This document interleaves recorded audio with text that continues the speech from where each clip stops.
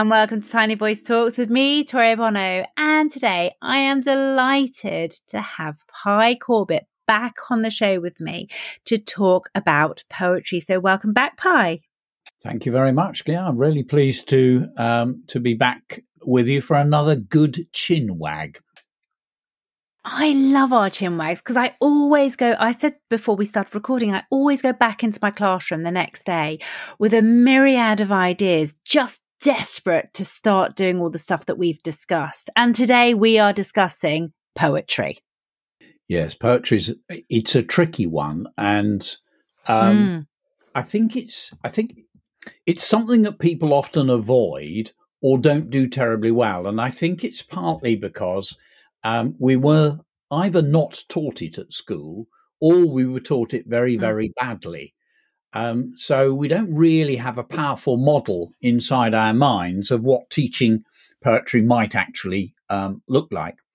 I think the other, or the big muddle, or is it a muddle? I don't know. The big barrier is muddling poetry or poetic writing with rhyme. And rhyme is very, very tricky to do. It's probably too difficult for most adults. It's certainly too difficult for an 8-year-old, unless you're doing very trite, simple stuff. It is going to get in the way. So what happens is the child starts writing, and let's say there's an obligation to rhyme. So you're thinking about, say, a bonfire party or something. So the bonfire flames were very big. I saw Grandma wearing a wig. She danced around and did a jig. We all went home and ate a fig. So you get rubbish like that because all the attention and the intelligence is going into forcing the rhyme. And if you think about it, rhyme is going to be very hard unless you have a massive vocabulary and very swift access to that vocabulary. It's a tricky thing to do. So as soon as you take the rhyme out of it, rhyme is okay if you're trying to do something fairly thin, like a rap. That might work. You're only going to get fairly thin writing from it. As soon as you take that away, it makes life easier. Now, I see it rather like this. If I got together some wood and a saw and some hammer and nails, etc., and I made a pile in the middle of the room and said, Toria, build me a Welsh dresser. Would you be able to do it? Wow. And the answer is no. You couldn't do it because you don't know how to join two bits of wood together without them falling apart. So it's as if we're asking them to construct something which is actually very difficult to do. And way below that, there are all sorts of other things they need to learn. So if we think about the roots of what you might call poetic writing, things like choosing the right word for the job is going to be, choosing the right words. That's going to be very powerful. So word choice is important. I mean, can you create similes? Yeah. Children start creating similes at the age of about 3.5. If you say, remember holding Poppy up when she was having her hair washed, and I put it out in spikes, and I held her up to the mirror. She was about 3. I said, "Oh, have a look." And she said, "Oh," and she laughed. And she said, "I look like the sun." Oh, that's it. That's so what's happening there is there's been an interesting experience. An ordinary language won't actually capture the essence of the experience. So you have to reach for well-chosen words and some sort of imagery to communicate the excitement and the unusualness and communicate something of what you felt about it, but also the essence of the experience. And that comes through that imagery. So as soon as you've got this idea that actually rhyming in the main isn't going to work for us, and then secondly, let's get back to the very roots of what we mean by poetic writing. So if I'll read you one. I've just done a book called Catalysts, Poems for Writing. And if people are interested, they can get it on I think I may have sent you a copy. I can't remember. Did I send you a copy? No, I haven't got a copy, but it sounds wonderful. Yeah, I will send you a copy. So I'm just making a little post-it note. We'll put the link for listeners while Pi's finding the page. We will put the link for the book into the show notes. So anything that Pi and I talk about during this this episode, everything will be in the show notes. Do not worry. So let me give you first of all. So in the book, there are 130 different poetry models. The sort of thing that if you were working in a classroom, you could actually literally almost pick it up and use it. Now, the one you were talking about earlier is If I Had Wings. Yes, because I use that. Yeah, I use that.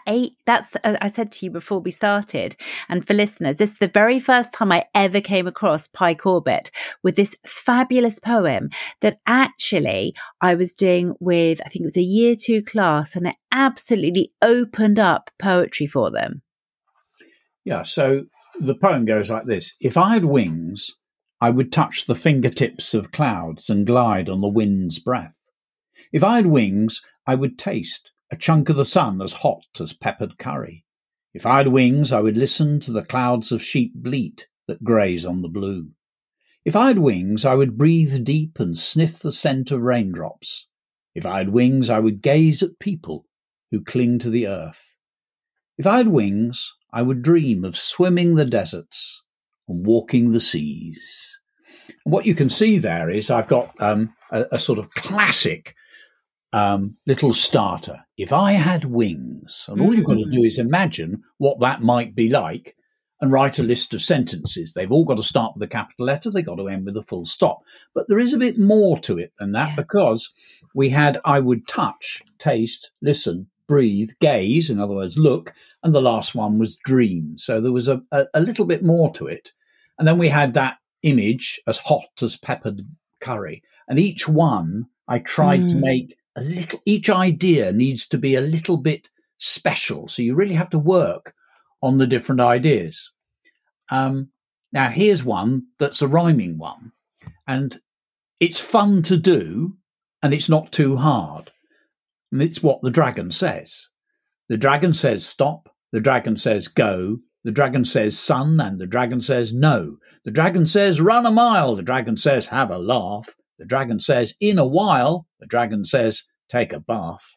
The dragon says roundabout. The dragon says camper van. The dragon says Brussels sprout. The dragon says action man. The dragon says coffee cake. The dragon says tiger shark. The dragon says bellyache. And the dragon says thunder spark. And that's quite a nice one to do, because you've only got to rhyme one word or a little phrase, and it's not really making, it's just fun with language. So what we're looking for is ideas that that will allow the children to develop that feel for writing poetic sentences. Shall I read you another one that does that? Here's an easy one to do. I want to paint. And it was a French writer, Jacques Prévert, who wrote a whole poem about painting the portrait of a bird, he called it. And then Adrian Henry, who was one of the Liverpool poets, wrote a long poem called I Want to Paint. And all he did was, and I copied the idea, just a list of things that you might want to paint. I won't read all of it because there's quite a lot, and I could go on forever. Yeah. I want to paint the silence of sunlight seeping through window panes and catching motes of shimmering dust. I want to paint the pure polish of a red apple shining on Mrs. Tudor's desk. I want to paint a zealous zebra zipping up its terrifying teeth. I want to paint a determined daffodil breakdancing as the wind dares to fidget, and a haughty heron poised like a statue at the edge of Powell's Pond.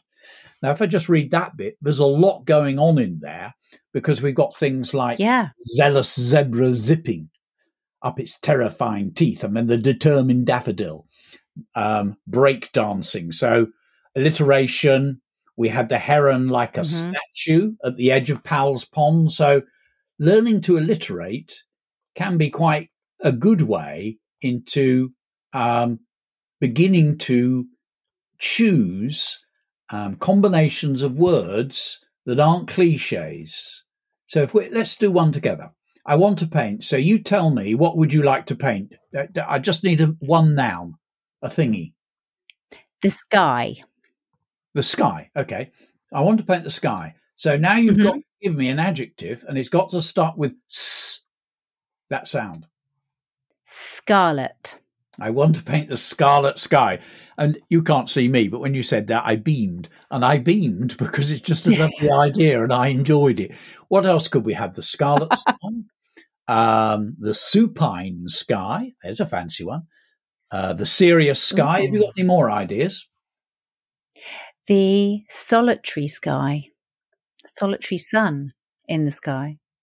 I want to paint the solitary sun, something or other, in the sky. So we're beginning to extend the idea. And then we could go on and do a simile. So in the book, I've got a couple of poems that look at imagery. So we've got practicing as quick as a tick, as slow as a brick in a wall, as tall as King Kong, stretching on his toes, as cold as a frozen raspberry gelato, as loud as a planet exploding, as quiet as a mouse praying. And it goes on like that. Can I just say about similes? What I find with children with similes is that you'll teach them similes and then they give you these random things that don't necessarily connect. And I was trying to explain this to mine the other day. They were saying it's as green as, and they said a pencil. Well, it was a really interesting one because in that child's mind, they were talking about the pencil that they could see that was green. Ah, right, yes. And does that make sense? But I was saying to them, if your reader was reading it, would they understand how green you're talking about, how green that green is? And it's trying to get children to understand. And actually what you're saying is poetry is a great way in to really get children to make those connections when they're writing similes. Yes, you've got to think deeply. You see, it would have been all right if the child had said, as green as the grass in my painting, or as green as the pencil crayon grass at the edge of my drawing, or something like that. But what I usually ban cliches. I often say, look, if you've heard it before, I don't want to hear it again. We've all heard fast as a cheetah. We're not doing that one. There are millions of things on this planet that are very, very quick, like my brain, as fast as Mr. Corbett's brain. That's a really quick one. So, I think it helps if you do mini brainstorms. So if you're doing the simile, you could have a list of things like as quick as slow as tall as loud as sad as. I got as sad as one baby's shoe. That's pretty sad. As tired as at the end of the day. So you could have a list and then say, right, let's make a list. Let's see how many things we can think of that are, say we're doing as quick as. How many things can you think of that are really, really quick? So you have things like a finger snap is really quick. An electric shock is really, really fast. A kick from Marcus Rashford's foot, that's pretty quick. So you've got to think of things that you know that are really fast or really, really slow. And I think if we get into that habit of little brainstorms with them, it's very, very liberating for them. And it's the same with the other sort of simile, like. Yes, absolutely. So when you're saying, with like, I often say, well, think about what it looks like. What does it remind you of? And that phrase, what does it remind you of? Oh, I'm writing that down. Yeah, what does it remind you of? That's a good phrase. And I always start with the moon, but I nearly always do a crescent moon. And I say to them, what does it look like? What does it remind you of? What's the first thing do you think they're going to say? What's the thumping great cliche they're going to tell me? I'm going to say a piece of cheese. It's either a piece of cheese or a banana. It's those two things. Yeah. Okay. I've heard those before. Now, what you've got to think about is what else is curved like that. And I draw it four ways. I draw it the way you might see it in the sky. I draw it like a bracket the other way. And then I draw it like a mouth, like a moustache. And I say, right, look at those four little arcs. what does it remind you of? What does it look like? And we start then to get them saying, the moon is like a silver parachute.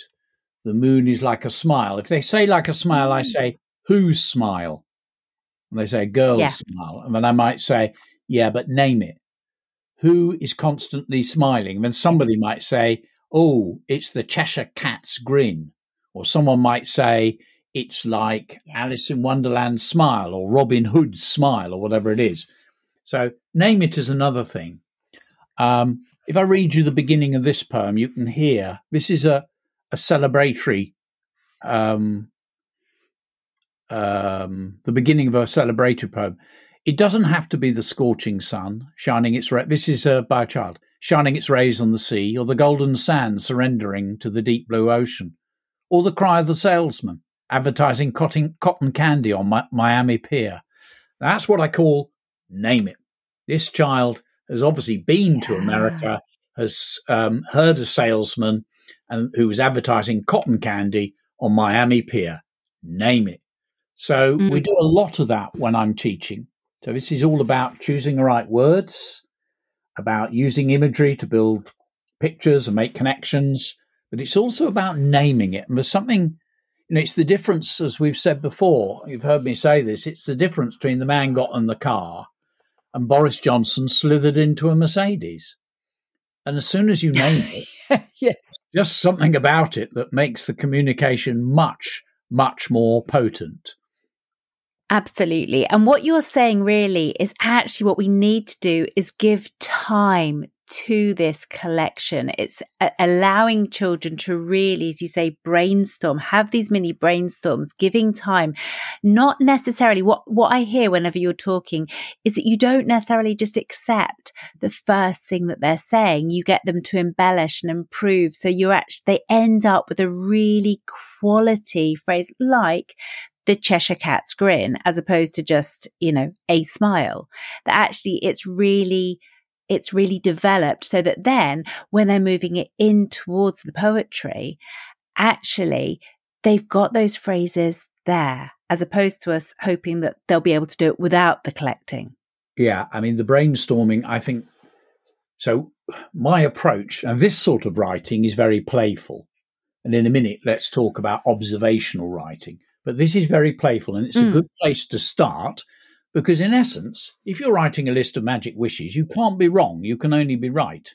Well, the only way you could be wrong is forgetting the capital letter and the full stop, etc. And then if they've written, I wish I was a dog, it's my job to grin at this 5-year-old and say, that's a funny idea. What sort of dog? Do you know any types of Alsatian? Okay. I wish I was an Alsatian. And what's the Alsatian doing? Yes. He's barking. Okay. I wish I was an Alsatian barking. Who's he barking at? So it's my job to ask the sort of questions which will get the child elaborating on their idea to build a stronger picture and get a good sentence. And I think if you keep asking those questions, in the end, the idea is they internalize those questions and sort of ask them of themselves. They know how to take a basic idea and extend it. If I give you another one, I'll read this is by a child. This is about creating things. If I was summoned to create a treasure, I would take. So if we're going to make a beautiful treasure, what are the ingredients? And then it's just a list. The glimmer in a stallion's eye as it gallops through the mountains free and wild. The sound of a heron's wing as it soars across the river Thames, bit of naming it. The taste of lemon sorbet, another naming, as a summer day slowly dies. Yeah. The flutter of a leaf floating into Mount Tambora, the twirl of the wind in a tornado, and an asteroid from 1 billion years ago. And on it goes. It's just a list of ingredients, but the child has chosen well and made something. So a weak start would be, if I was summoned to create a treasure, I would take, okay, will you give me one ingredient and I'll help you extend it. So just give me an ingredient. It can be anything you like. Glitter. Oh, glitter. Okay. And what glitter? Give me an adjective to describe it. And it's got to start with GL. Ooh, glorious glitter. I would take glorious glitter And where did you find it? At the bottom of the deepest well. I like that idea of the well. That's a bit. Can you give me the well of what? Is it the well of life or the well of something else? Oh, the well of wishes. Oh, the well of wishes. Nice little bit of alliteration creeping in there. So kids will come up with ideas if you encourage them, and then it's showing them how to extend. So I think a model poem, and Catalyst is a good start, because what I did was I collected. I thought there wouldn't be many, but I found 130. And then actually since then I found more. But they're just poems that I've written as models to use in classrooms with kids over the years. I thought, well, I'll put them all in one book so people can have access to them. So you need a model poem of some sort, and then you share that with the kids. I wouldn't spend too much time on it, but you'd obviously look at how it's constructed, the ideas, etc., talk about likes and dislikes, read it through a number of times together, and then extract the basic pattern. So if I were summoned to create a treasure, I would take. Now, instead of treasure, what else might we create, Toria? A potion. If I were summoned to create a potion, a magical potion, I would take, and then we have a list of ingredients. So that's the shared writing that we're getting into now. So you're showing them how to actually do it. Sometimes I do a massive, great brainstorm. So I might say to them, if we're working on this one, I might say, come on, let's spend 5 minutes and we're going to write down all the magical ingredients that we can think of. So, and I get them thinking of unusual little details that you might like, the tip of a nettle's sting, the scale from a snake. What sort of snake? An adder. The scale from an adder's shed skin. So little details, and we gather those together. We do a massive brainstorm, and then I show them how to take some of those ideas. We do one together, a class poem, if you like, and then I'd give them, if they were Key Stage 2, I'd probably give them 10 to 15 minutes, because what I want now from their writing is silence, heads down, and write hard and fast. We've done the talking. Yeah. You know what you're doing. Ready, steady, go. And then I can run round the room, marking over the shoulder, saying, oh, I like that. Or could you get a bit more into this one? Or have a look at that. I think you've repeated yourself there. You've got two ideas that are very similar. See, I think you'll be able to do that. So sort of encouraging and intervening, hopefully fruitfully, to move the writing forwards almost at the point they're writing. Now, that's the sort of magic-y type stuff. And I'd always start with that because everyone can succeed, if you know what I mean. If you're writing, as I said, magical wishes or dreams. Last night I dreamt, Last night I dreamt. If you're doing one of those, it was so silent that I heard. It was so silent that I heard. Or when I heard the music I thought of, when I heard the music I remembered, when I heard the music I touched. If you're doing one of those, it's fun. And as I say, almost anything goes. Though, of course, some of the writing sounds more effective than others, and then you can start discussing why. Then you've got the other sort of poetic writing, was where we're trying to capture the essence of a real experience. And this was very much when I started teaching. It was 100 years ago, it was called the object lesson. You brought an object into the classroom and the kids all drew it and painted it and then wrote about it. But things like, I remember lugging an old bicycle into the classroom, a rusty old bicycle. We set it up at the front and then everybody drew it, close observational drawing. So they were staring at it, trying to capture the essence of the thing through pencil drawing. And then we did a big brainstorm, and then we moved into the writing. And I think the brainstorm is an important one because it's there where they generate lots of possibilities. And the writing is where you choose and select and judge which ones are going to work. Now, it sounds quite hard. How are you going to write about a bicycle? So this is the trick. The first line is always, you've got to introduce the reader to what you're writing about. So you're going to say the something bicycle, something or other. So you give me an adjective for that bicycle. It's an old one. Doesn't have to be fancy. Ancient. The ancient bicycle. Now, it can't move, so we've got to say something like rests. Okay, the ancient bicycle rests against the wall or something like that. So we now know we're talking about a bicycle.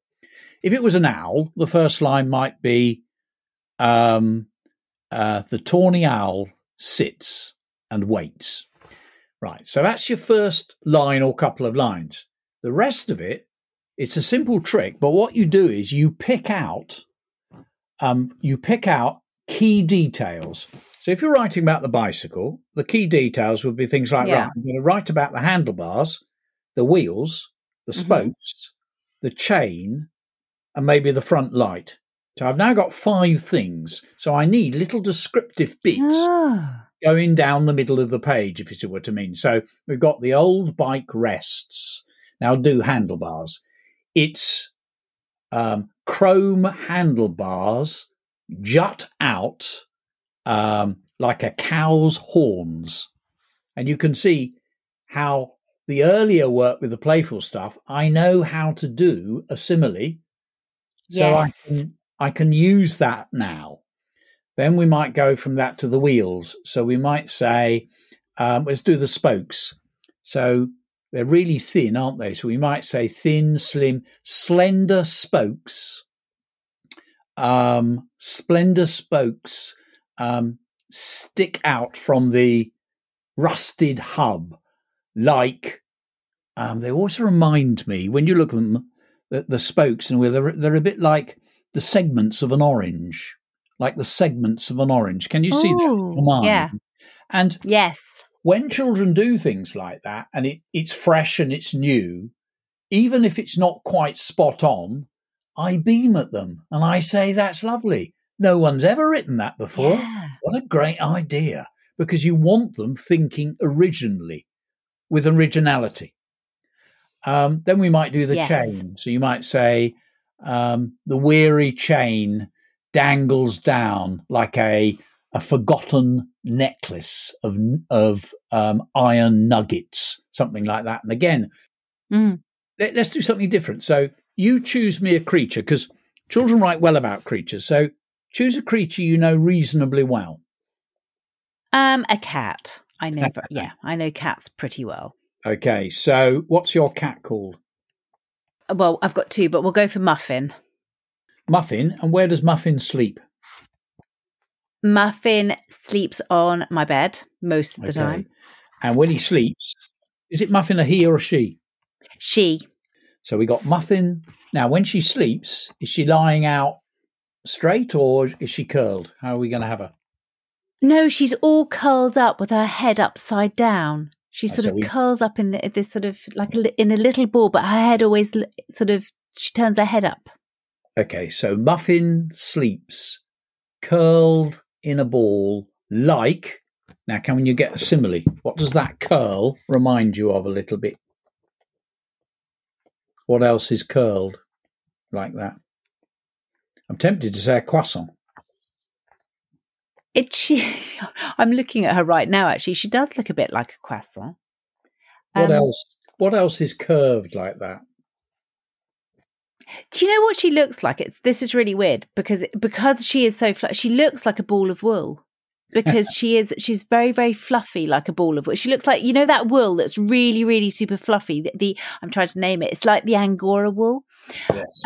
That's what she looks like. She looks like a ball of Angora wool. Okay, so we now got something like Muffin curls up asleep on my bed like a ball of soft Angora wool. Oh, yeah. Now, which bit of her might we describe? Her tail. Her tail. Now, what does, are we going to say sticks out, juts out, pokes out, dangles down? What are you going to go for? I'm going to say it wraps around her. Her tail sort of wraps. It's vast. Her tail is vast. It's huge, her tail. Her vast tail wraps around her. I want to say as if it's... Yeah. It's like it's protecting her. Protecting her. Like a soft protecting... like a soft... curves around to like a soft something or other, protection. A ring of protection? I don't know. You'd have to work on that bit. Oh, that's, yes. Yeah, no, I quite like ring of protection because that's what it's like. It looks like a ring of protection around her. When she wakes, her something eyes. It's large isn't the right word. It's wide. Yes, they are. They're wide. Her wide eyes. Her wide eyes. What colour are they? Green. But I'm thinking of a better description than green. Emerald. Her wide emerald eyes. We can't have look. What do they? Because cats have that intensity, don't they? They don't look. She sort of takes in the room. I'm trying to think of a really good one because she doesn't stare. She sort of scans. That's what she does. She scans the room. Okay, so we've got her wide green eyes scan the room, searching something or other like that. I'm going to read you one about my cat, Chi Chi, and it's got in it at the end something we've not talked about yet. My cat curls on the armchair, pillowing the curve of Pluto. Her paws are pincushions, needle claws tucked out of sight. Eyes shell tight. She snuffles, making cat dream noises. Her fur ripples like wind breathing on water, like wheat seething, a black and white photo of the moon. At night she pads along the garden wall, pauses, poised before leaping, eyes like green glass glittering in car lights. She stalks back indoors, tucks her head under paws of darkness. Even though she drifts into sleep, creeps through dreams, her ears are alert, picking up the slightest crumb of sound around her. Mini tiger, cat cool. Now the bit we didn't, and that first line introduces the reader to what we're writing about, the cat. Yeah. And then I placed it on the armchair. And then I went through paws, claws, eyes, snuffly noises, fur. And then I shifted to at night. I got her going along the wall. I got the eyes, and then I brought her back indoors. It's the same sort of idea. And once you know that trick of look at something and pick out the details, then as long as you've got those little tricks of imagery and well-chosen language, you really are in business in terms of being able to write about something that's real. You're trying to capture the sort of the essence of the experience using language.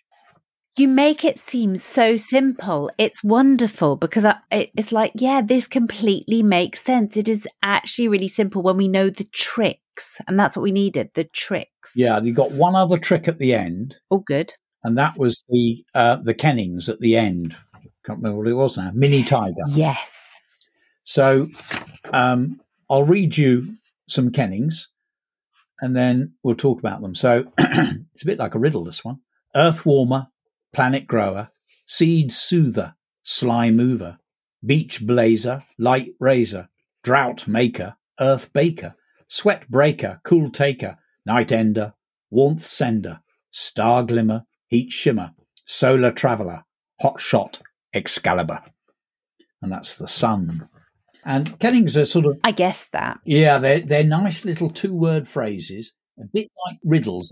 I love kennings. They're great. And I think the children really engage with them because it's fun to not tell them necessarily what it's about and for them to actually see, can they guess it from those two-word descriptions? They're fabulous kennings. And I think, too, it's interesting that the Vikings and the Anglo-Saxons used to do things like they'd call their swords things like Skull Basher or Bone Cruncher.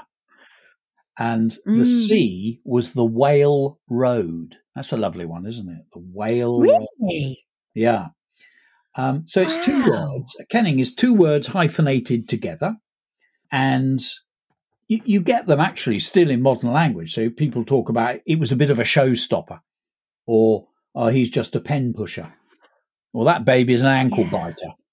And that is a kenning. So we still do use them. So in order to do it, think of something that you know well that you want to describe, and then make a list of nouns but relate to the word without mentioning the word. So if you were thinking about the sea, things to do with the sea are going to be things like rocks, coastline, ship, waves, shark, salt, coral, horse, tide, shore, beach, foam, shingle, light, ocean. So you make a list of the nouns, and then you need your verbs. Seeker, racer, roller, shudderer, maker, curler. So we might have wave curler, ship rider, coral shaker, current sweeper, coast breaker. So make a list of the nouns, make a list of some verbs, and then put them together with ER on the end. I'll give you another one. Oh, it's not another one. This is the C one I was working on.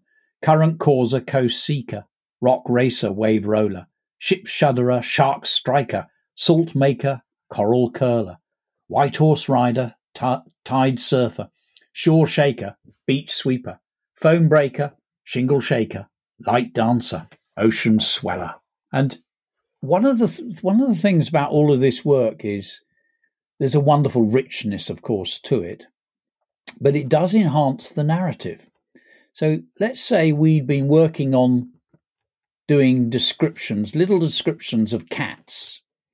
And you've got, what was yours called? I want to call him Muffin. Muffin. It was Muffin, wasn't it? Yeah, Muffin. Yeah. Supposing we worked on that poem, that descriptive poem that you and I sort of started together. Now, imagine that you were writing about, I don't know, you've got a main character who is in the house and is looking for something that's been hidden. So let's call the main character, I don't know, Tanya. Tanya crept into her mother's bedroom. There, on the bed, lay Muffin, curled up, snoozing away like a ball of soft Angora wool. Instantly, Muffin awoke.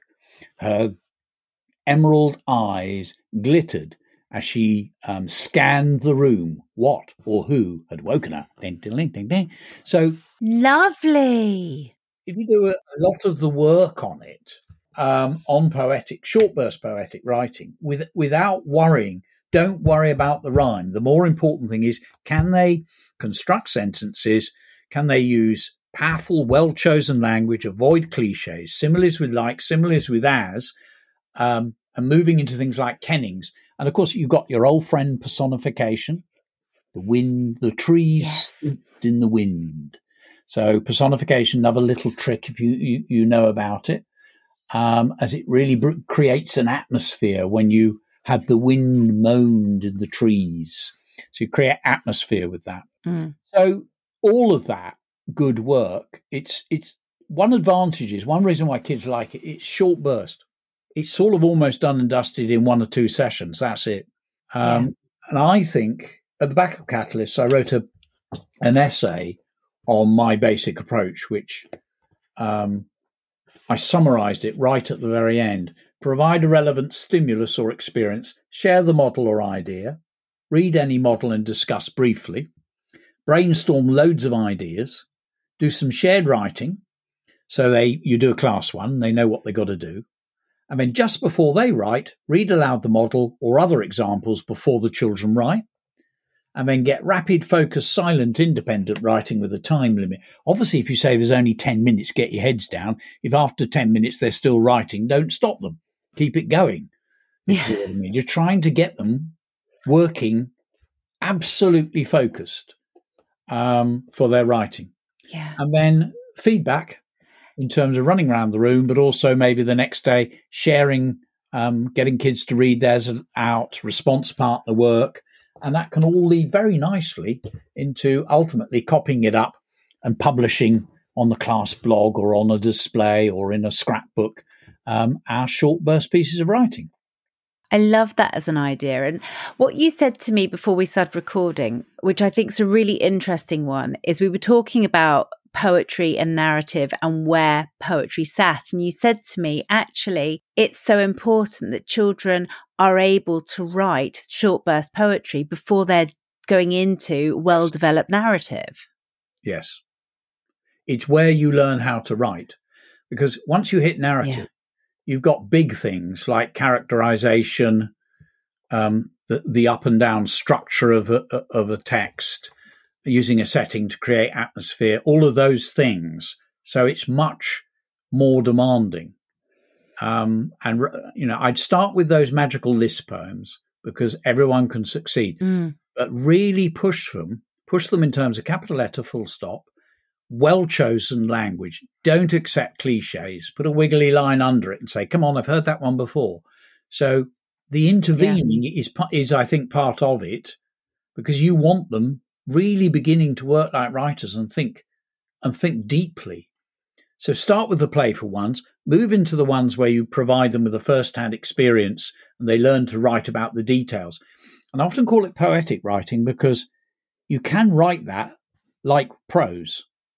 So you could, with your cat, just do a paragraph describing your cat, and that's fine. So you're looking to describe the essence of an experience, something that's either from your memory or alternatively something that you've cooked up and brought into the classroom. So working on using a language to capture and preserve an experience and say, or communicate something about your excitement and interest in the experience at the same time as what the experience was like. It's a two-way thing, because when you write, you are revealing something of yourself. So, yeah, powerful stuff. And I think actually it's interesting because I've mentioned a few technical terms like personification, etc. But what we've not talked about really is bunging grammar at writing.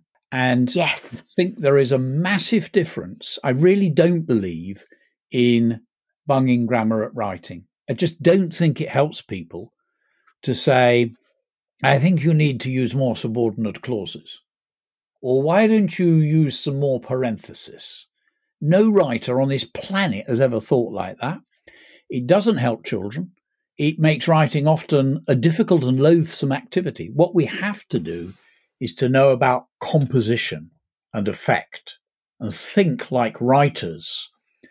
The grammar, as we've said before, is there to serve the composition and effect.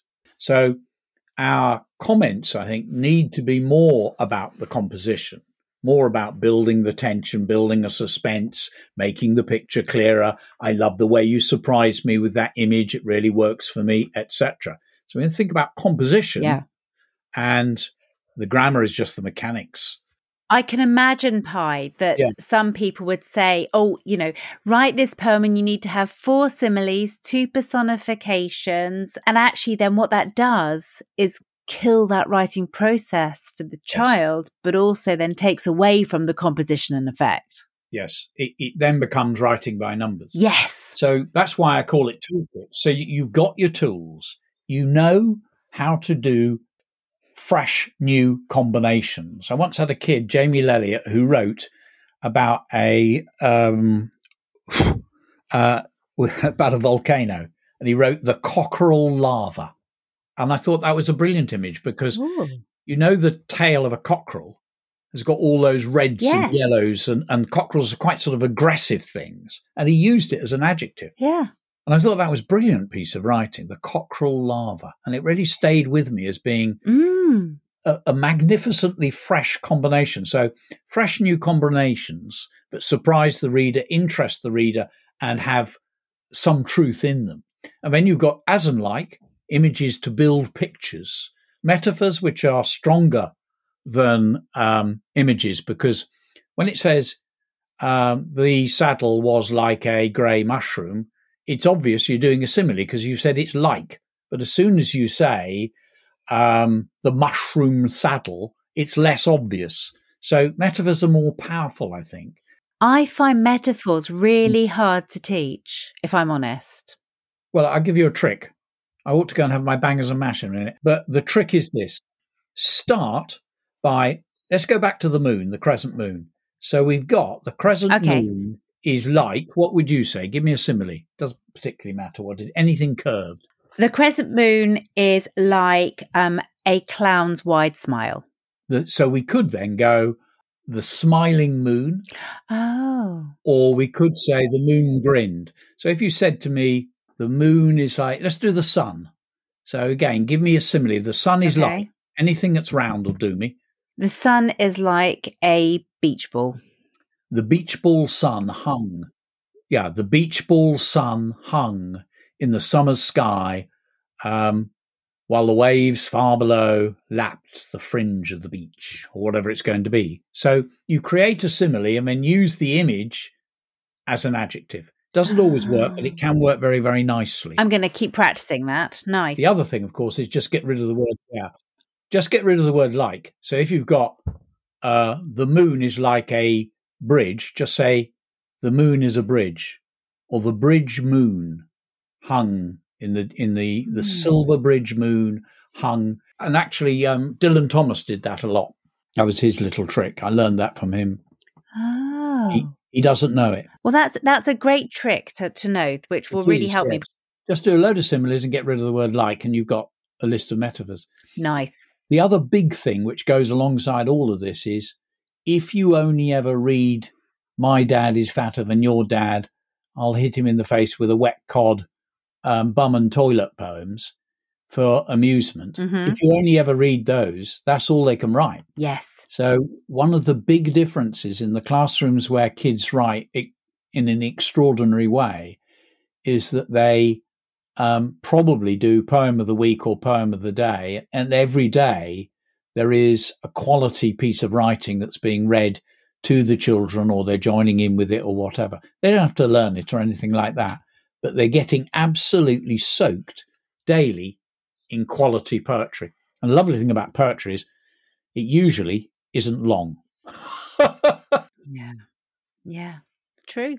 I have learned so much from you. Yes. And I'm aware that, your bangers and mash are there waiting for you, so I'm going to let you go, but I'm just going to say thank you so much for coming on Tiny Voice Talks with me again, and for just teaching myself and the listeners so much more. Always love having our chats, Pi. I really do. Yeah, it's great fun. I mean, I'll never tire of teaching and children and creativity. It's such an exciting thing. And of course, it has a healing quality. I'll end by saying, I remind people, Catalyst, Poems for Writing, it's on the Talk for Writing website. But I'll just say a bit about the healing quality. A lot of schools now are doing work on mental health. But I think if you get a rich curriculum where children are creating, where they're writing poems, making stories, drawing, painting, model making, dancing, creating dances, creating music, singing collectively together. I think all of the arts, part of their function is to take the chaos of our lives and make something positive out of it. If you think of creation, the opposite of it is destruction. So if you've got kids who are chaotic, get angry, etc., what they desperately need to do is to come into school and make good and beautiful things, and that will have a healing effect. How about that as a way of ending? That was a tremendous way of ending, Pi. Really was. Thank you so much for coming on and just imparting so much wisdom. We are so grateful that you continue to teach us. Thank you. I've really enjoyed it, Toria. Let's do it another time in 6 months or whatever. I'm sure we'll find something else to gossip about. Absolutely. I'll see another tweet and go, I will talk about that. Enjoy your dinner. Okay. Thanks, Toria. Take care. Bye-bye.